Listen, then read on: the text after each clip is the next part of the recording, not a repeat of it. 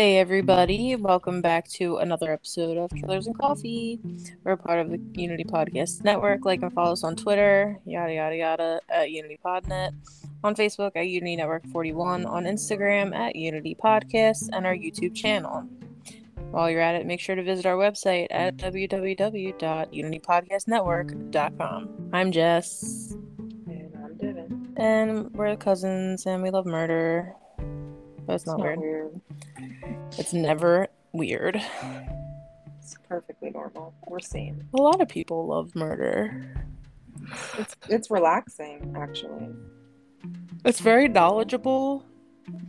Like, you gain a lot of knowledge and information. It's not like we're out murdering. We're just learning about people who already have. Yeah. It's like a what not to do guide. Exactly.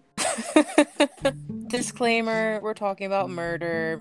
This one's not too bad, but it's kind of just sad. Yeah. And our sailor mouths. So if you don't like murder, and you don't like hearing about murder, bye-bye. Let's get into it. From my understanding, you're not drinking coffee tonight. I am not drinking coffee tonight. My stomach has kind of been upset all day, so I made an executive decision to skip coffee at 8:15 at night. All right, well,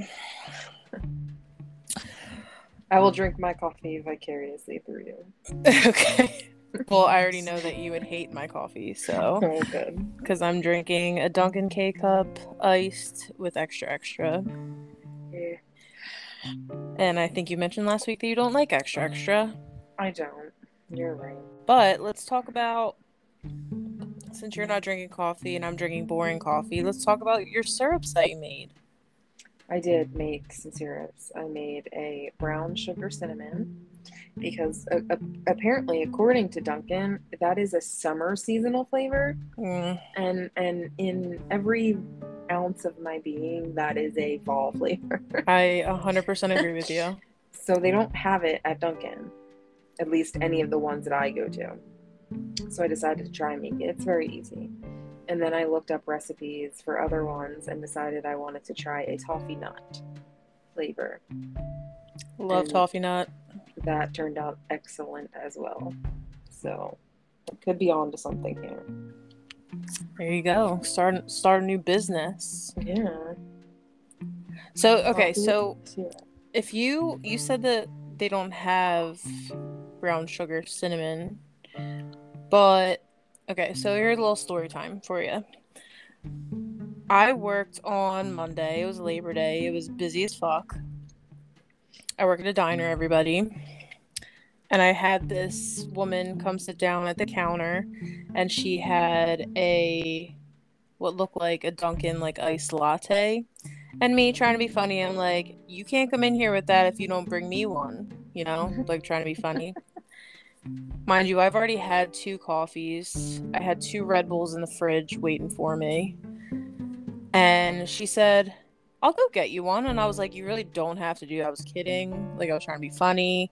And she was like, no, and then told me a story about how she did something similar at another place she went to. And when I was done, giving her service and I gave them their check, I wished them, a nice day. And she was like, I'll see you soon. I was like, oh my God, don't, you really don't have to do it. You really don't. If you do, then don't leave me a tip. And she was like, no, I'm leaving you a tip and I'm going to get you coffee. And I'm like, oh my God. So 15, 20 minutes later, she comes back in with 6 coffees, 6 iced coffees.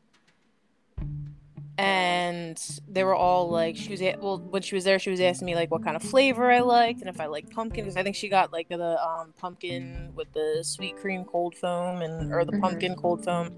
So she got all these variations of things, and she wound up getting me I think they were all cold brew with, I think it was pumpkin sweet cream and brown sugar flavor. So they had brown sugar. So that's why I was it was really good. I had to put creamer in it though, but it was really tasty. And it was really nice. It was you think she bought 6 cold brews with cold foam. She probably spent like at least $40 Yeah. on strangers. That's really nice. Yeah. And I mean, if she went to the Dunkin' that I think she went to, that's like the closest one to where you were, they were probably good because I like that Dunkin'. Wait, are you talking about the one that's right down the street? Yeah. I hate that one. Really? Yeah, because they still use granulated sugar in iced coffee. Like, grow up. Grow up. At least Maybe I because haven't. I don't ever get sugar in my coffee. Yeah, Like, if I know I'm not getting sugar, then I'll go there. But there's also like that newer one that's right down the street as well.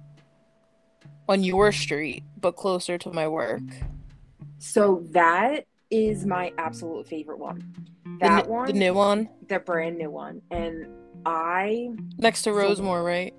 Yes. Yeah. So when I go to work, and I mean, I've been going to the same place for years and years and years. When I go to work, I go towards 611. So for years before that was there, I was always annoyed because there was never a Dunkin' on my way to work. I would have to go all the way down to 611, make a right or a left, because there's one on both sides. Either one of those, and it would take me completely out of my way. I was so happy when that Dunkin' opened up because it's on the right side of the street, and I go there all like that. And there's like that side street there too, so you don't have to like pull right into the parking lot or right out of the parking lot. Yeah, that is like that one and the one in the HV shopping center, like on the other side of the where the Starbucks is and all that. Yeah, and I know all the people that work there, like, because I was going there years before that. So yeah, that's usually like the one that I used to go to, like when I went to go to the doctor, or if I go to get a massage, like that one's right there. So it's like, but that new one is the best. Like everything is always perfect. And I went there, I think last Monday, I believe. Like, not Labor Day, the Monday before that, and they still had butter pecan. Wow. I even asked, I was like, do you have butter pecan still? And, like, they had the, like, fall flavors. Like, they had pumpkin, so I was like, oh, great, they don't have butter pecan. So, like, I asked them if they had butter pecan, and they said, yeah, and I was like, fuck yes. Well, it was the one, so one of the other ones I like a lot is the one by where the Kmart used to be. And that one's always really good. They were the ones that told me that brown sugar was discontinued for the fall. So I don't know if people are just using up their... Yeah, I figured they just still had butter pecan, like, just left over. They weren't going to order anymore. Maybe you can figure out how to make that. And I looked up a recipe for that. Oh, did you? Yes. You make, like... So do you know how to make brown butter? Like, if you were making, like, brown butter cookies or something? No. Like, you basically just cook the butter on really low heat until it turns brown. Oh. So it's almost like caramelized butter with like a hint of like a burnt flavor. Yeah. So you do that, and then you take pecans and you roast them and put them in with the butter, so the pecan flavor, like, I guess, melts into the butter. And like, obviously you don't have chunky syrup, so the pecans like come out, but you're getting the flavor melted into the butter as it cooks. And then obviously, like, because all the syrups have sugar in them, it's like all the ones too that I've tried so far have like equal parts of everything. So it's sugar, water, and then whatever the flavor is. So I guess this would be like sugar, water, and butter. Maybe I'll look butter pecan flavor. Yeah, I want to try and make... I don't like pumpkin spice stuff because it's usually just too sweet, and like, I like pumpkin flavor, but I don't like that artificial pumpkin. Yeah. So I want to try and make one that's a pumpkin spice, but like more of the cinnamon and like nutmeg and clove flavor, and less of the like artificial pumpkin you'd flavor. mentioned that last week, I think. Yeah, because I think I might like that better. So that's my next experiment. Yes, we're not killers, we're experimenters. Yeah, we're investigators. So let's get into it, because this may be a long one, but a good one. A good one, yeah. So this one has actually been one of my favorites. Pretty much for, I mean, I want to say for no reason at all, but it's a pretty great like story. Like it's crazy. It's absolutely Yeah. nuts. Yeah. It's got a lot of depth to it. Like Yeah. I think I like the ones that are kind of quick and unexplained, but these ones, like, this amount of depth to the story Mm-hmm. is really just, it makes it so much better, like, when you hear it. Yeah, and I got like so I was working on my outline for 2 days. So I didn't think I was going to be around today to do it, so I started yesterday, and then I wound up being around today. So I was like, okay. But while doing my research, I got like kind of lost a little bit. But it was like it was very a bunch of my sources had things in different order. So I was like, Yes. you saw that too? Yes. Yeah. So as I was going along and, like, kind of taking notes and writing stuff down, like, I Mm-hmm. noticed the same thing. And I kind of just moved things around to where I thought it made the most Yeah, sense me too. based on everything that I was reading. Yeah. So I don't know if it's right in the order I had Yeah. it, but I kind of used, like, deductive reasoning. Like, it seemed to make the most sense in a chronological order. Yeah. But yeah, that I noticed the same thing. Okay, I'm glad I'm not alone here. Okay, so today we're doing the case of Dorothea Puente. She ran a boarding house in Sacramento, California for elderly and mentally disabled people in the 80s and alcoholics, homeless alcoholics, and there was a lot. She murdered between 9 and 15 boarders to collect their social security checks. We'll find out later that there is 9. She won't be convicted for all 9, but she murdered 9 people. I'm not sure where the 15 came from, but that Well, was I know of the one that she was never connected to her, but that's not the 9. no, I don't think he was included in the 9. Okay. No. She murdered at least 9 people to collect their social security checks. She typically made her victims overdose on their own medications or medications that she obtained, like sleeping medications. Mm-hmm. She was only convicted of 3 murders. Media and newspapers nicknamed her the Death House Landlady. She literally looked like a regular little old lady.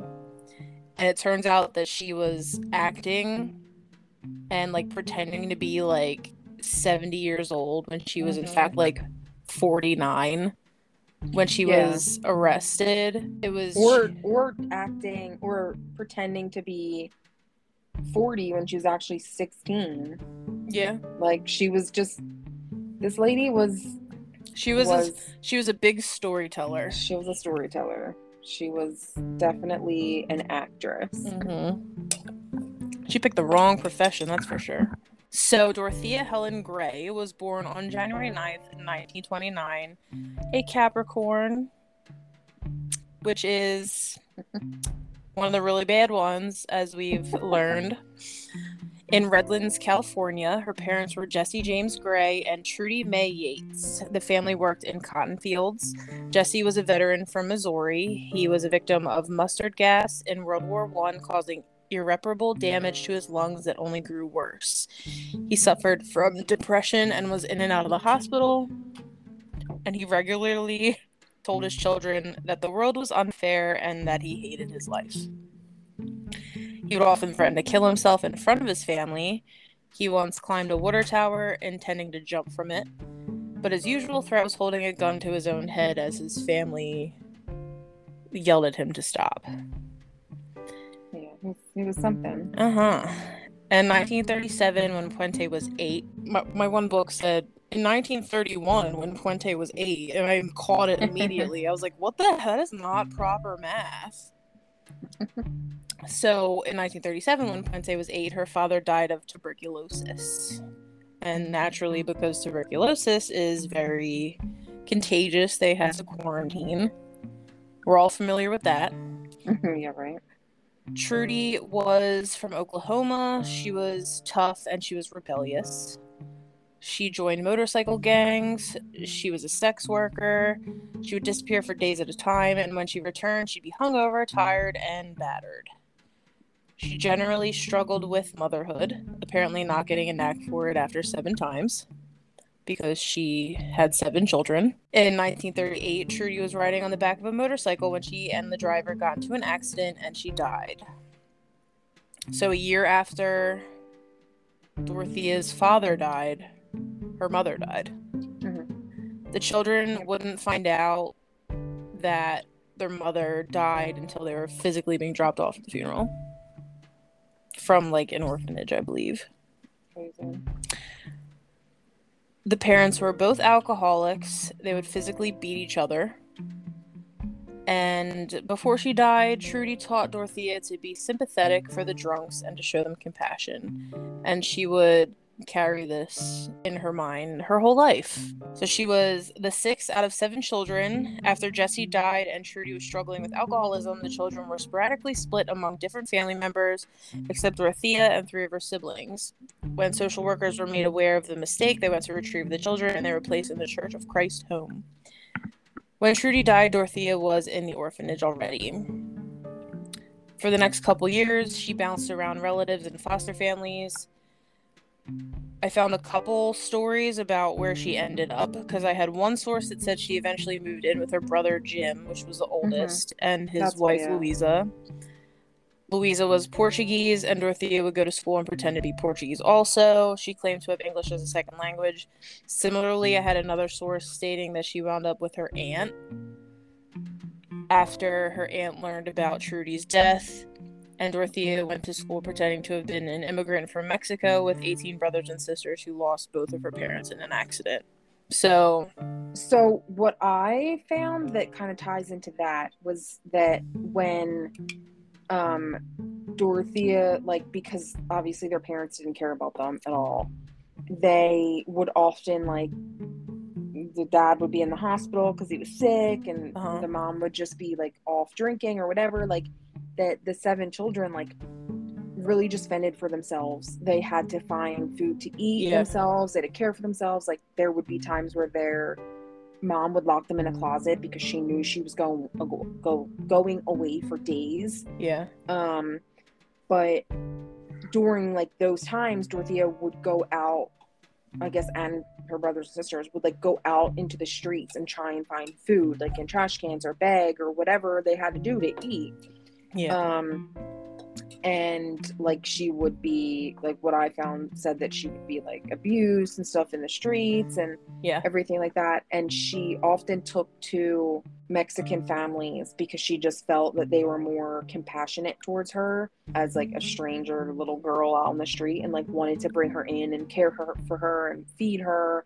And she ended up learning, like, Spanish and all of that, and, like, went on for the rest of her life, like, acting as if every family, almost like picking up every child of every family, and, like, every time she found the new family that took her in for a day or two and or fed her, she would then, like, gain a brother or a sister.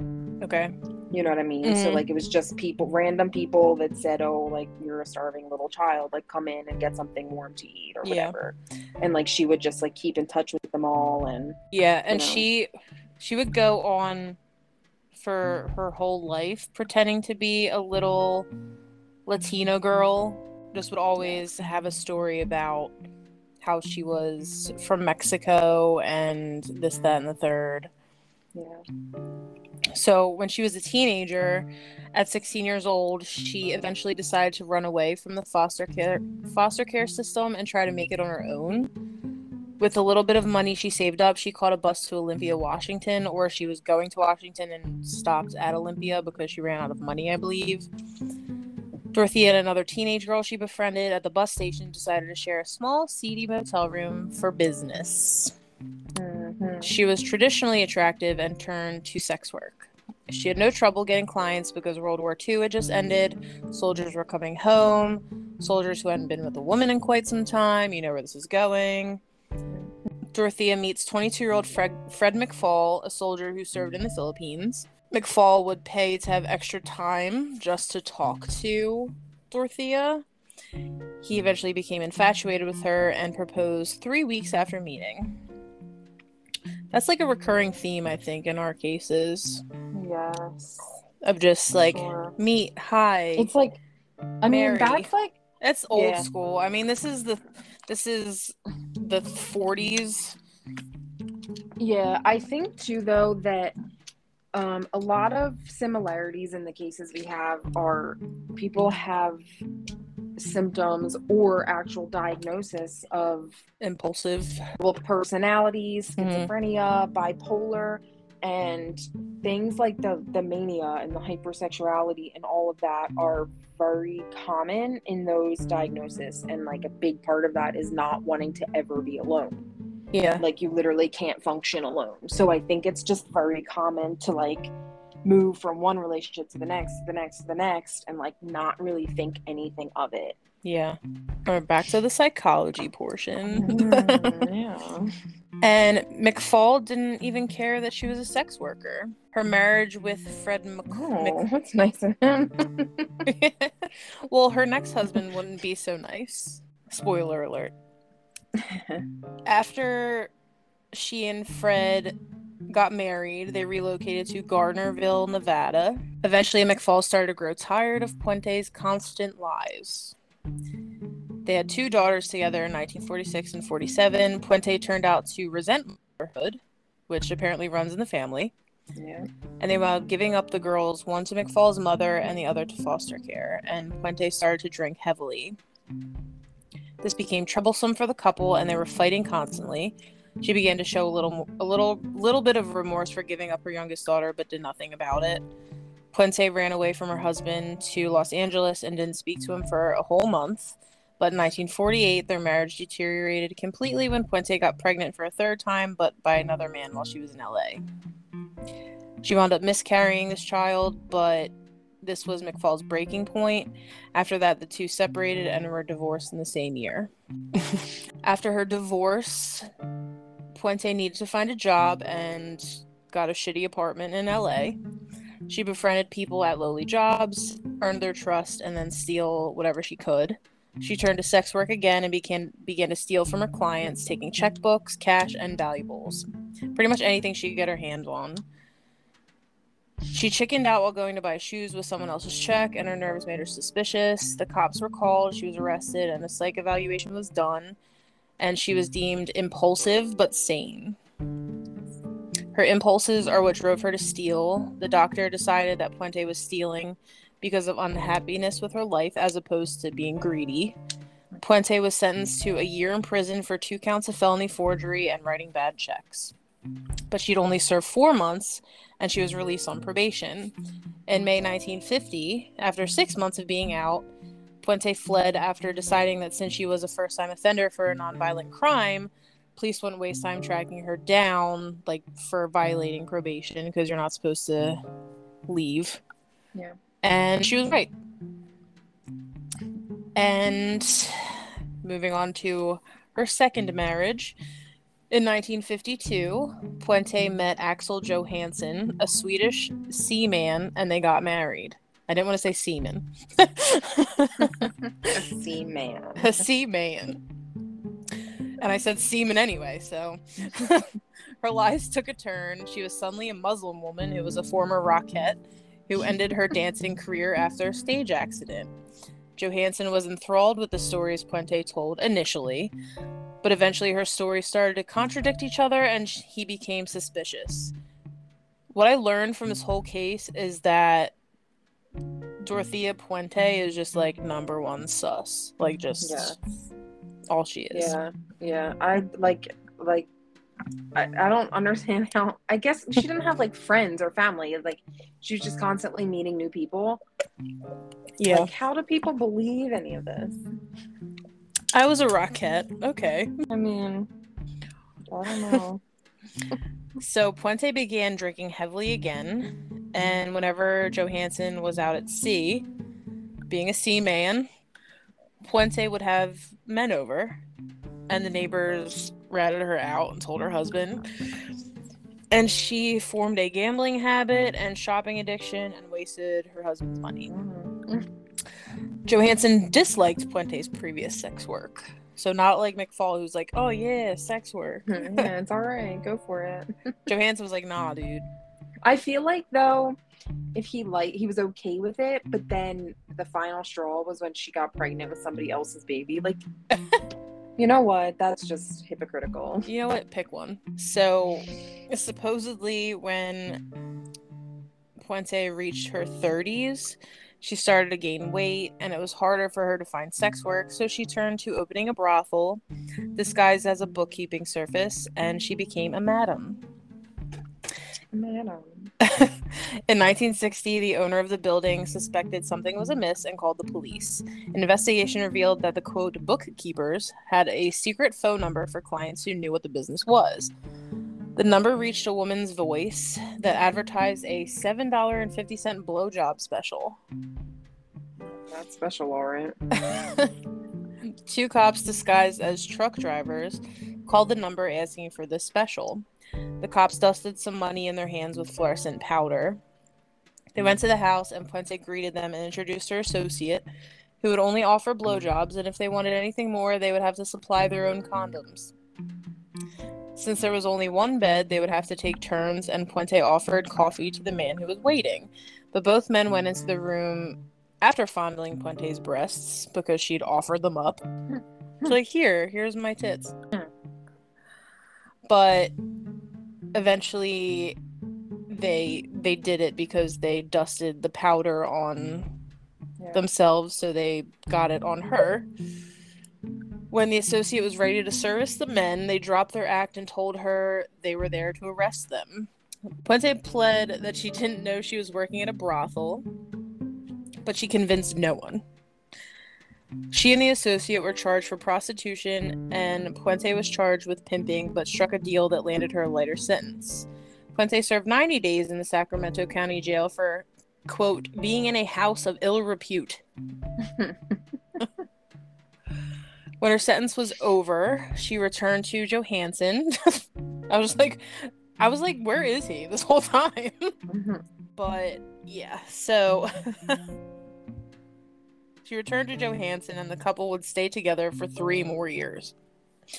He beat her for her behavior, and she started to pull away from him. But, like, I feel like abuse at this time on spouses was normal. Yeah. Like, it wasn't frowned upon. Yeah. She began to read books about medicine and called herself a holistic doctor. In 1961, Puente attempted to take her own life, and her husband had her committed to a psychiatric hospital where she was diagnosed as having an unstable personality. Imagine. No shit. In 1966, Johansson divorced her. And she had to find a new way to earn money. Realizing that forgery and sex work wasn't going to cut it anymore, and real employment really wasn't her thing, she needed a new way to make money. She remembered what her mother taught her about her compassion for the alcoholics. The drunks of Sacramento were often hard to employ, elderly, or disabled, therefore they received government assistance in the form of Social Security checks. Puente devised a plan that she would open a home for the needy. She would earn their trust, help care for them, just so she could have access to their money. If she had enough people under her care, she could receive a hefty income with their government checks. She opened the home and called it the Samaritans. She started to age badly, so she dressed in older clothing and wore glasses to make her look like an old woman. She enlisted the work of Latino immigrants to help with tasks in the house that she was too tired to do herself. One of these men was a 20-year-old Mexican immigrant named Roberto Puente. With her, he saw a legal future in the U.S., aka he was using her for a green card. They began a relationship, and all the other workers were let go, so Mr. Puente could be the sole full-time handyman. In 1968, they were married and sharing Roberto's legality in the States. He became unfaithful, eventually moved into a separate room of the house because of her, quote, snoring. That's why that was his reason for moving into a separate room. He was constantly seeing other women behind Puente's back. Mr. Puente initially avoided her when divorce was on the table, and they eventually broke up. There was a fight. Social workers were alerted of the domestic dispute. They immediately pulled nearly every tenant from the Samaritans. And she had accrued a debt of $10,000, and the halfway house was shut down. It was time for a bigger plan. I read she hit him and he fell down the steps. That was like the dispute, was that they got into a physical fight and she punched him and he fell down the steps. A physical dispute is a physical dispute. I just think, like, I don't think it's funny when women beat men. It's not, that's what was about to come out of my mouth, but that's not funny, and that is not what I meant. So what you were going to say is, it's so funny when women beat men. I just picture this old, like, older, she wasn't old at this point, but she was looked old. She was looked old. I'm pretty sure he was 20 and she was 40 at this point. Yeah, she was like half her age. Yeah, so I'm picturing this like older woman dressed as an old lady punching this little Mexican man and falling down the steps. Like the scene in my head is funny, is I guess what I'm trying to say. Circumstances aren't funny, but the players playing the plot is funny. Yeah. I just imagine, like, when I first read, like, she literally looks like, you gotta go look her up if you like have if you don't know what she looks like, because like she literally looks like someone who just got like an old lady costume from the costume store. It's so funny. She's quite funny looking. So by the 1970s, she was able to purchase another boarding house, a 3-story, 16-bedroom Victorian house at 2100 F Street in Sacramento. Puente salvaged her reputation by taking in tenants who were very difficult or high risk. She had also gotten a good rep from her donations and rubbing elbows with wealthy politicians. So she was stealing money from people, from her tenants, and she was actually like donating some. Mm-hmm. And like she was a very well-liked woman. Yeah. Despite her ulterior motives. Her hidden agenda. Yeah. She referred to herself as La Doctora and would give her tenants vitamin shots. And safe. She would literally like carry around like a medical bag and pretend to be a doctor. Puente was able to make herself the payee of the tenants' social security checks. In 1975, Puente took a liking to Pedro Montalvo, a laborer on her grounds. Puente decided to take things slowly this time, like not 3 weeks. She would watch him work on the house and the yard. Eventually, they talked more and spent more time together. She even invited him up to her private floor of the house. Puente introduced him to her friends, business partners, and took him with her to her favorite bars. And the two were married August 28th, 1976. So, taking things slow means a year. Yeah. Well, I guess. He was different than her other husbands, but not really. Montalvo was older than Puente, but he was immature and loud, and it was clear that he saw an easy life and a green card. Puente taught Montalvo the inner workings of her business, except the finances, because she was the only one handling the money. Montalvo started becoming put off by Puente when her personality seemed to split abruptly. Sometimes she was nice and grandmotherly, other times she was aggressive. She was high maintenance, spending a considerable amount of time and money on clothes, makeup, and jewelry. One day she acted like a grandmother with a walking cane and glasses, and the next day she was going to bars and getting sloppy and drunk. It's all about balance, baby. Yeah. Puente started conflicting her made-up stories. Again, ruining another marriage with your conflicting stories. Montalvo realized all her money was stolen. He was at the house in the first place because he was a violent alcoholic and he was physically abusive. Puente claimed he tried to stab her in the face and that he killed animals like her own cat. Jeez. Their marriage didn't last long and it was annulled. Moving to 1426 F Street, and I didn't realize that it was like 2 different places for a while. Yeah, I just hurt myself at the same time. Yeah, so like this was her apartment first. Yeah. Yes. Yeah. So in 1977, a former tenant named Robert Davis was serving time in jail. He was waiting for a social security check. When Davis investigated it, the check had already been cashed with his signature. He remembered Puente's way of running the boarding house where he lived for 3 years and decided that she was the reason he didn't get his check. Davis reported Puente to the Treasury Department and an investigation opened.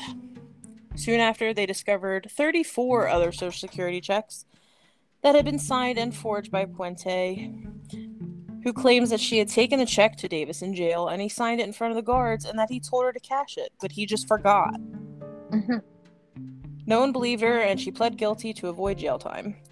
She was charged with 5 years probation, had to pay back $4,000 in restitution, give up her boarding house, and was required to undergo extensive psychiatric counseling. In 1979, Puente winds up renting an apartment on the second floor of Ricardo Odorica's 1426 F Street, Victorian, and she always paid on time. Imagine. I saw that her extensive psychiatric counseling was one visit and she never went back.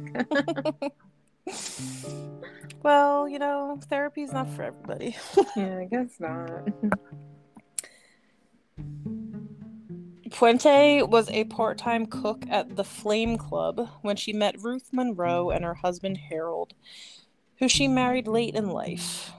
Ruth had some money, and Puente wanted to rent out the cafe at Joe's Corner Bar and wanted Ruth to go in on it with her, you know, because she had money. When it opened, Puente was constantly saying, "Oh, we need more money, we need more money." It was a recurring statement as the restaurant was failing. Harold had terminal cancer, and when he had to go stay in a special hospital, Ruth moved in with Puente at 1426 F Street. Ruth's children would visit her often, and toward the end of her life, they thought it was odd that she was seen drinking creme de menthe, even though she wasn't much of a drinker. Puente had fixed her this drink when she was feeling stressed from the restaurant closing. When Ruth began feeling sick, she stayed in bed. On April 28, 1982, Ruth Monroe was dead. There was a toxic amount of drug levels in her system.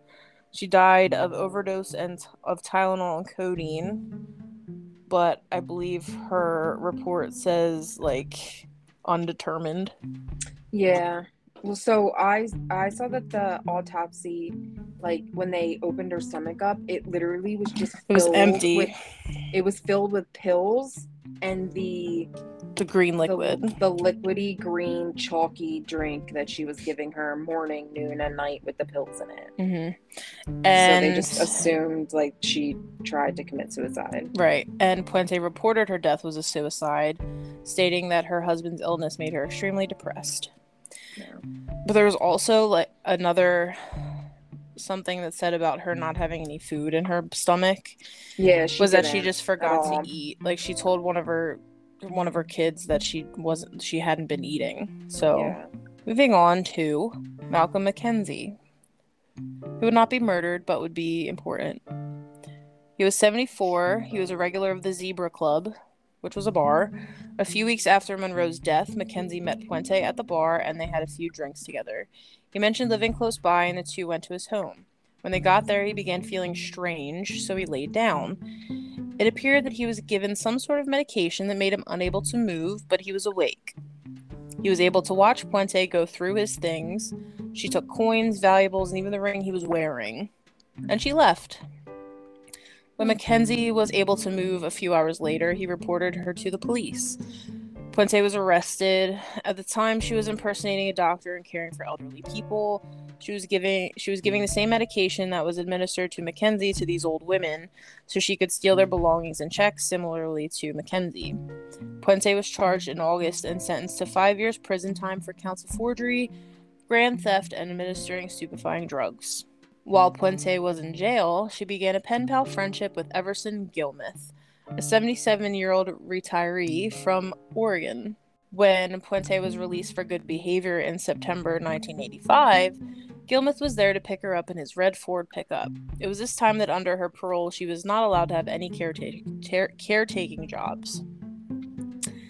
A relationship started to blossom and they were making wedding plans, all while staying in the 1426 F Street house, which Ricardo Odorica had left. But I think he still owned it. Yeah. In November, Gilmeth's sister Reba received a letter from an Irene Gregory. This letter stated that he and Puente had broken up and he was now shacking up with this Irene Gregory. They supposedly went to Sacramento to pick up Gilmeth's things, but the handwriting was identical to Puente's. Imagine that. This is when it started getting crazy. Puente had hired Ishmael Flores to install wood paneling in her apartment, and Puente had sold him a red Ford pickup. She explained it was her ex-boyfriend's who no longer needed it. She had asked him to build her a wood box, 6 by 3 by 2 foot, to store books and other items in. And when it was filled, he needed to help her bring it to storage. And I forgot to put this in my notes, but I think this is where she hired a prison mate's boyfriend to help her dispose of the body, like wrap it up and stuff. But I don't know. I didn't see anything like that. Okay. On the way to storage, in quotations, she asked Flores to stop to dump the box at a riverbank that was an unofficial dumping site. Puente continued collecting his pension and wrote letters to his family. Gilmith's pension. Everson Gilmith's body was discovered in the box on January 1st, 1986 by local fishermen who called the police. No one claimed the body, and he went unidentified for 3 years. That's so sad. I know. Suspicion is starting.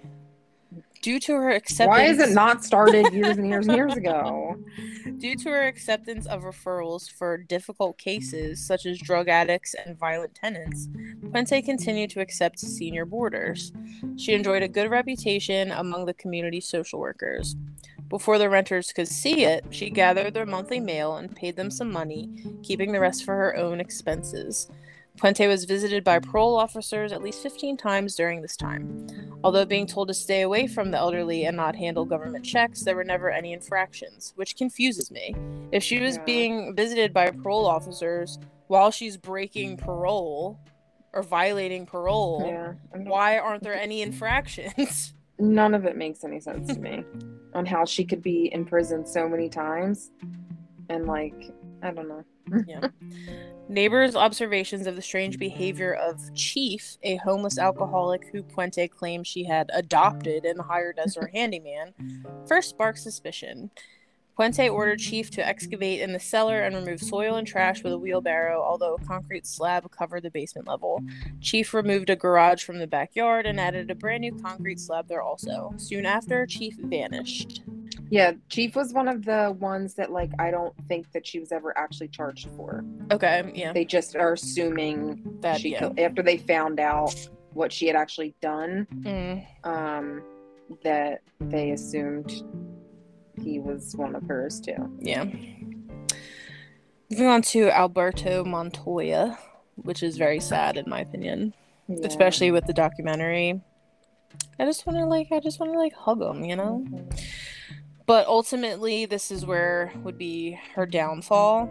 Since the early 80s, Alberto, known by Bert Montoya, I think his real name was Alvaro, an intellectually disabled schizophrenic, was staying at a detox facility for alcoholics, even though he was not an alcoholic, and street counselor Judy Moyes wanted him in a better suited place for him. She had heard about Puente's boarding house, and they were impressed. So he was living at this detox facility for almost a decade before he needed to move. In 1988, he moved into Puente's, the boarding house that she was illegally running, for a third time. Puente spoke to Bert in Spanish, making him feel at home, and he even took to calling her mama. Puente managed to get Bert on Social Security, securing $600 a month, which I feel like that's a lot. Yeah. I think that, like, especially for back then. Bert, his friends, and the street counselors were finally happy until Puente started to get mean. She started lashing out at the visiting nurses, basically telling them not to come back. One day, Bert returned to his old detox center and confided in one of the workers there that he had been feeling very tired. It turned out that Puente had been force-feeding him some unknown medications that made him feel sick. He returned to the boarding house anyway. On November 11th, 1988, Judy had reported Bert missing. Judy would call looking for Bert, and Puente would make excuses like he wasn't there. She claimed that she had taken him to visit her family in Mexico, and stated that they wanted to visit with him some more, and she was going to pick him up personally. Eventually, an unknown man called Judy after she threatened to call the police. The man, Don Anthony, explained to Judy that Bert had come home from Mexico, but his family came and picked him up. Judy didn't believe him and called John Sharp, who had lived in the house. Sharp told her that Puente had been digging a lot of holes. But see, so... John Sharp is the real hero in this story. Yeah. He's the one that slipped a little note, too. So Don Anthony, I saw that was the person's real name And Puente wanted him to use the name Miguel, but he used his real name. But, yeah, I don't know. That was all I saw about it. Well, we all can't be liars. Just some of us. Yeah. An officer went over to 1426 F Street to file the missing persons report on Bert, and everyone in the house had the same story that Bert had left with family members. So I think the officer was Cabrera.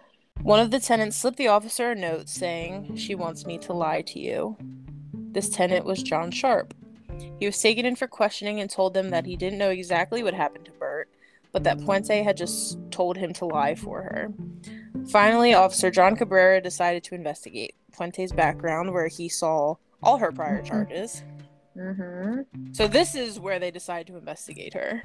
Yeah. He knew he had to go to the house and talk to her, and Judy had like told him... 100th strike and you're out. Right. Judy told him to bring shovels to dig in the yard. Officer Cabrera, his partner, and Puente's PO, Jim Wilson, went to the boarding house. He asked her about Bert. She told them she was expecting them. They discovered that she was in violation of her parole because she wasn't allowed to give care to anybody.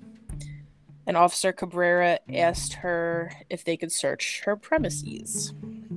I saw that when after they... I'm just reading down a few lines on yours to make sure you didn't have this in here.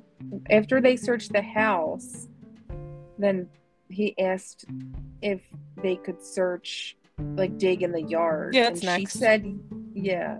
She was like, "What do you mean? Why?"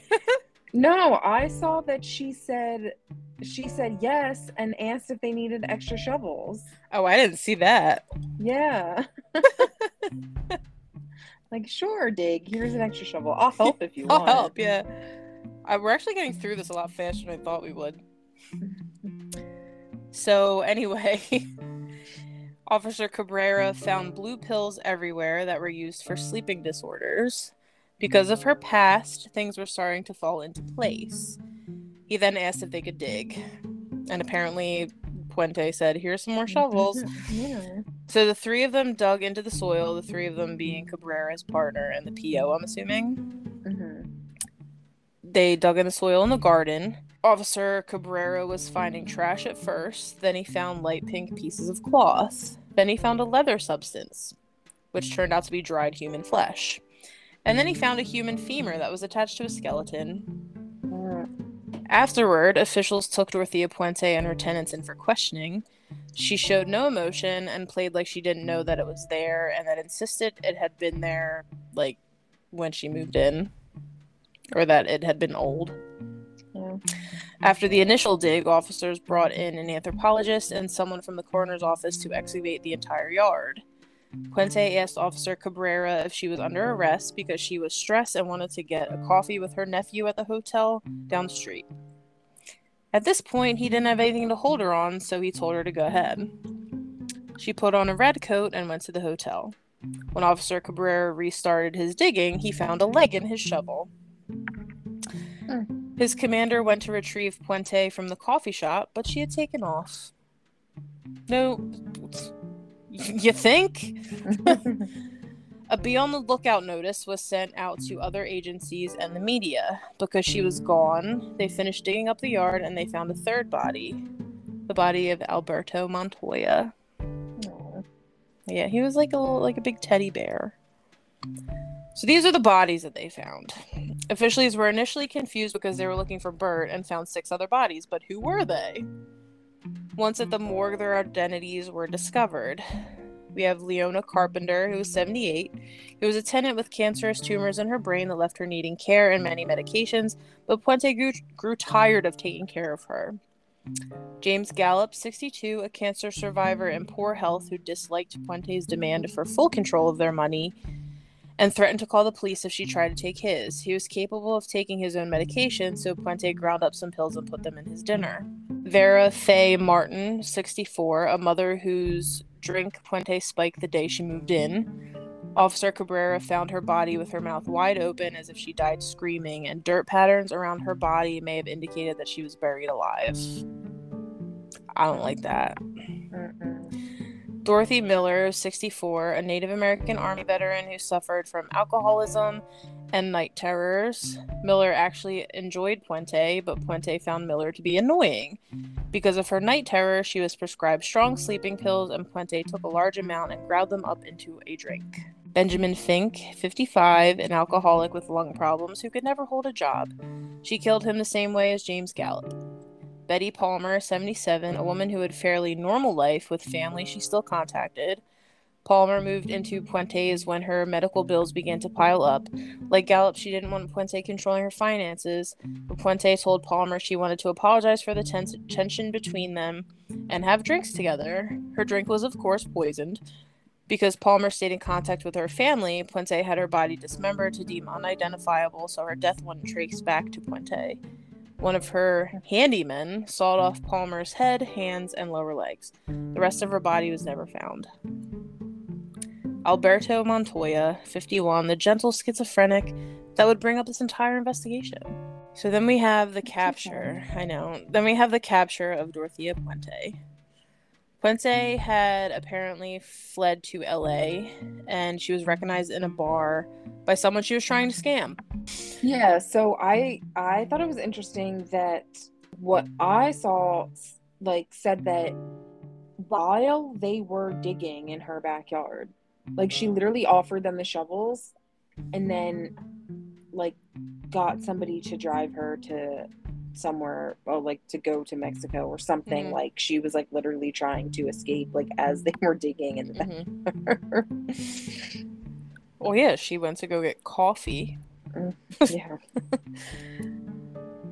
She was followed to the motel that she was staying at, and LAPD captured her, and she was escorted back to Sacramento.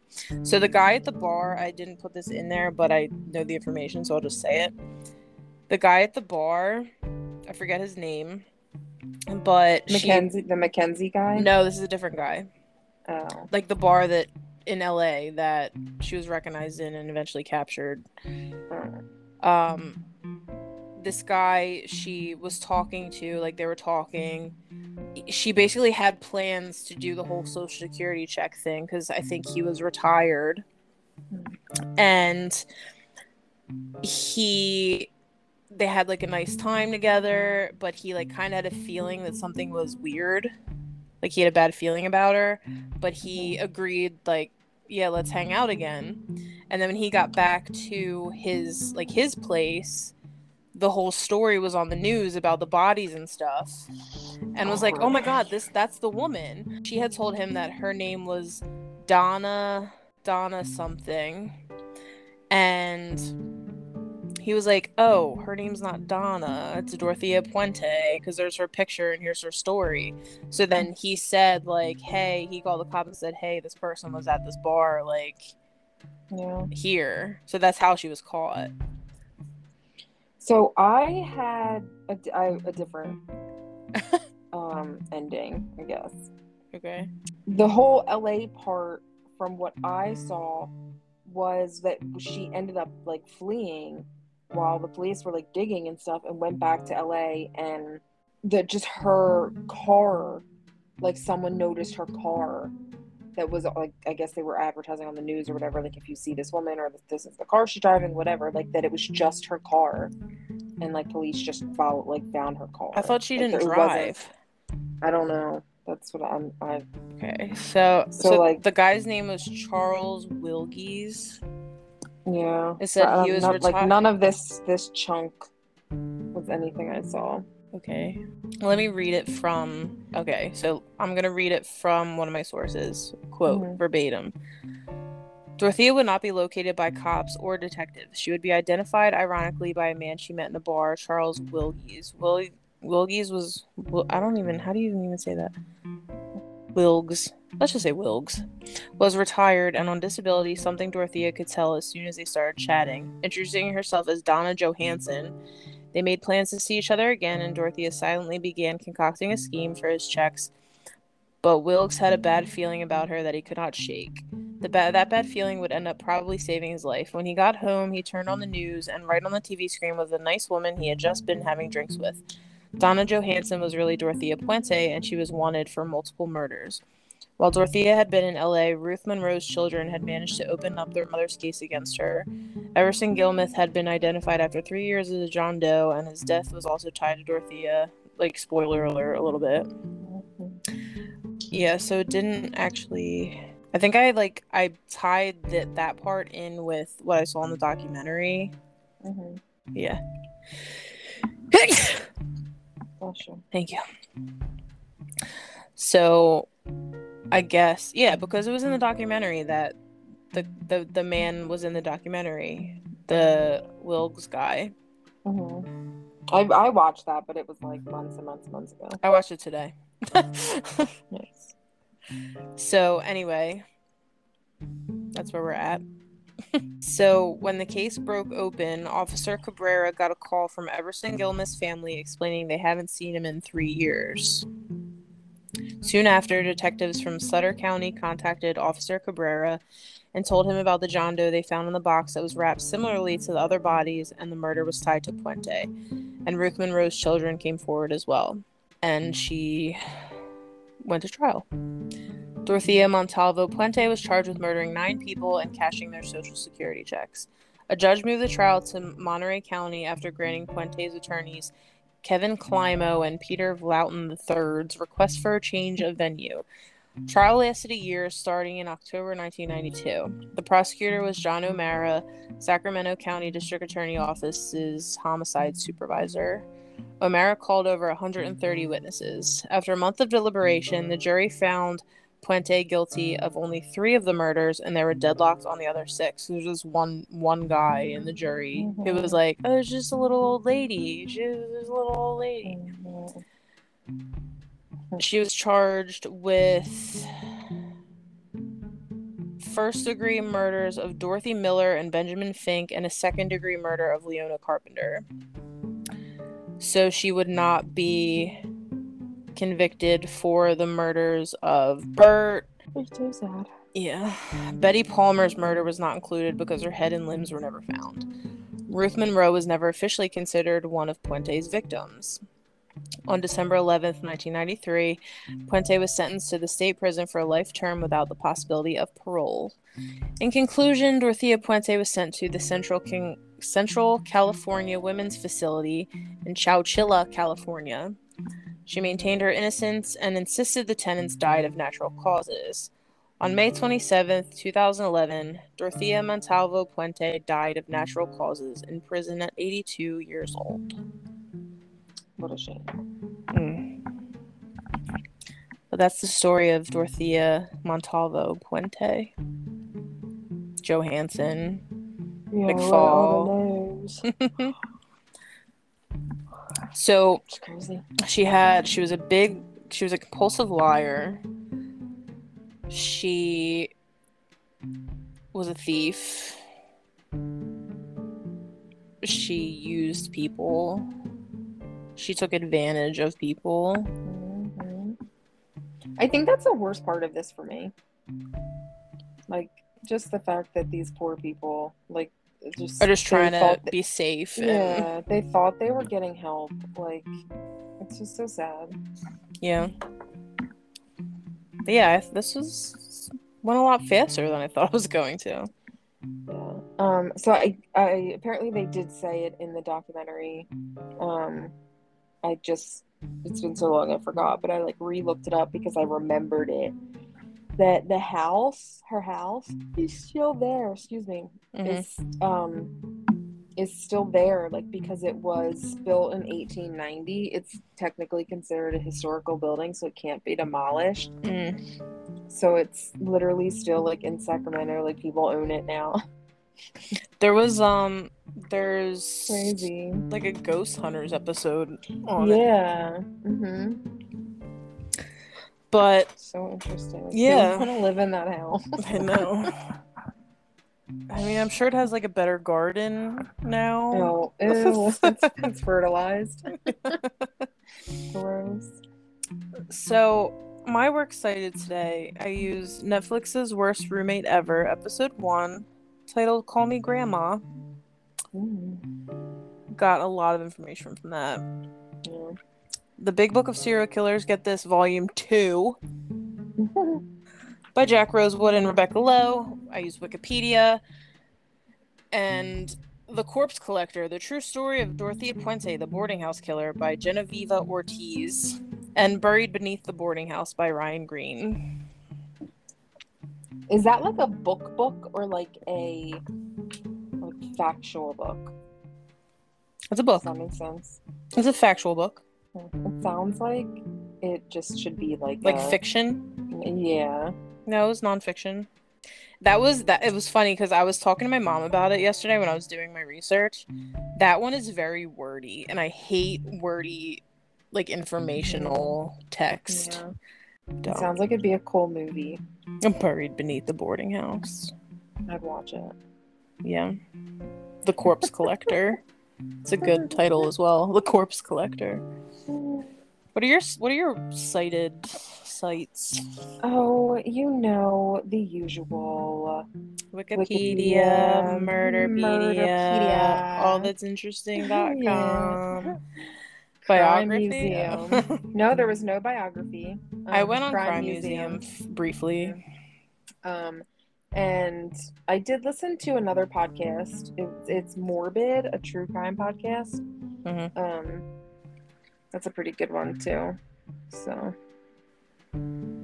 listen to some info on that one. But that's it, folks. That's a wrap.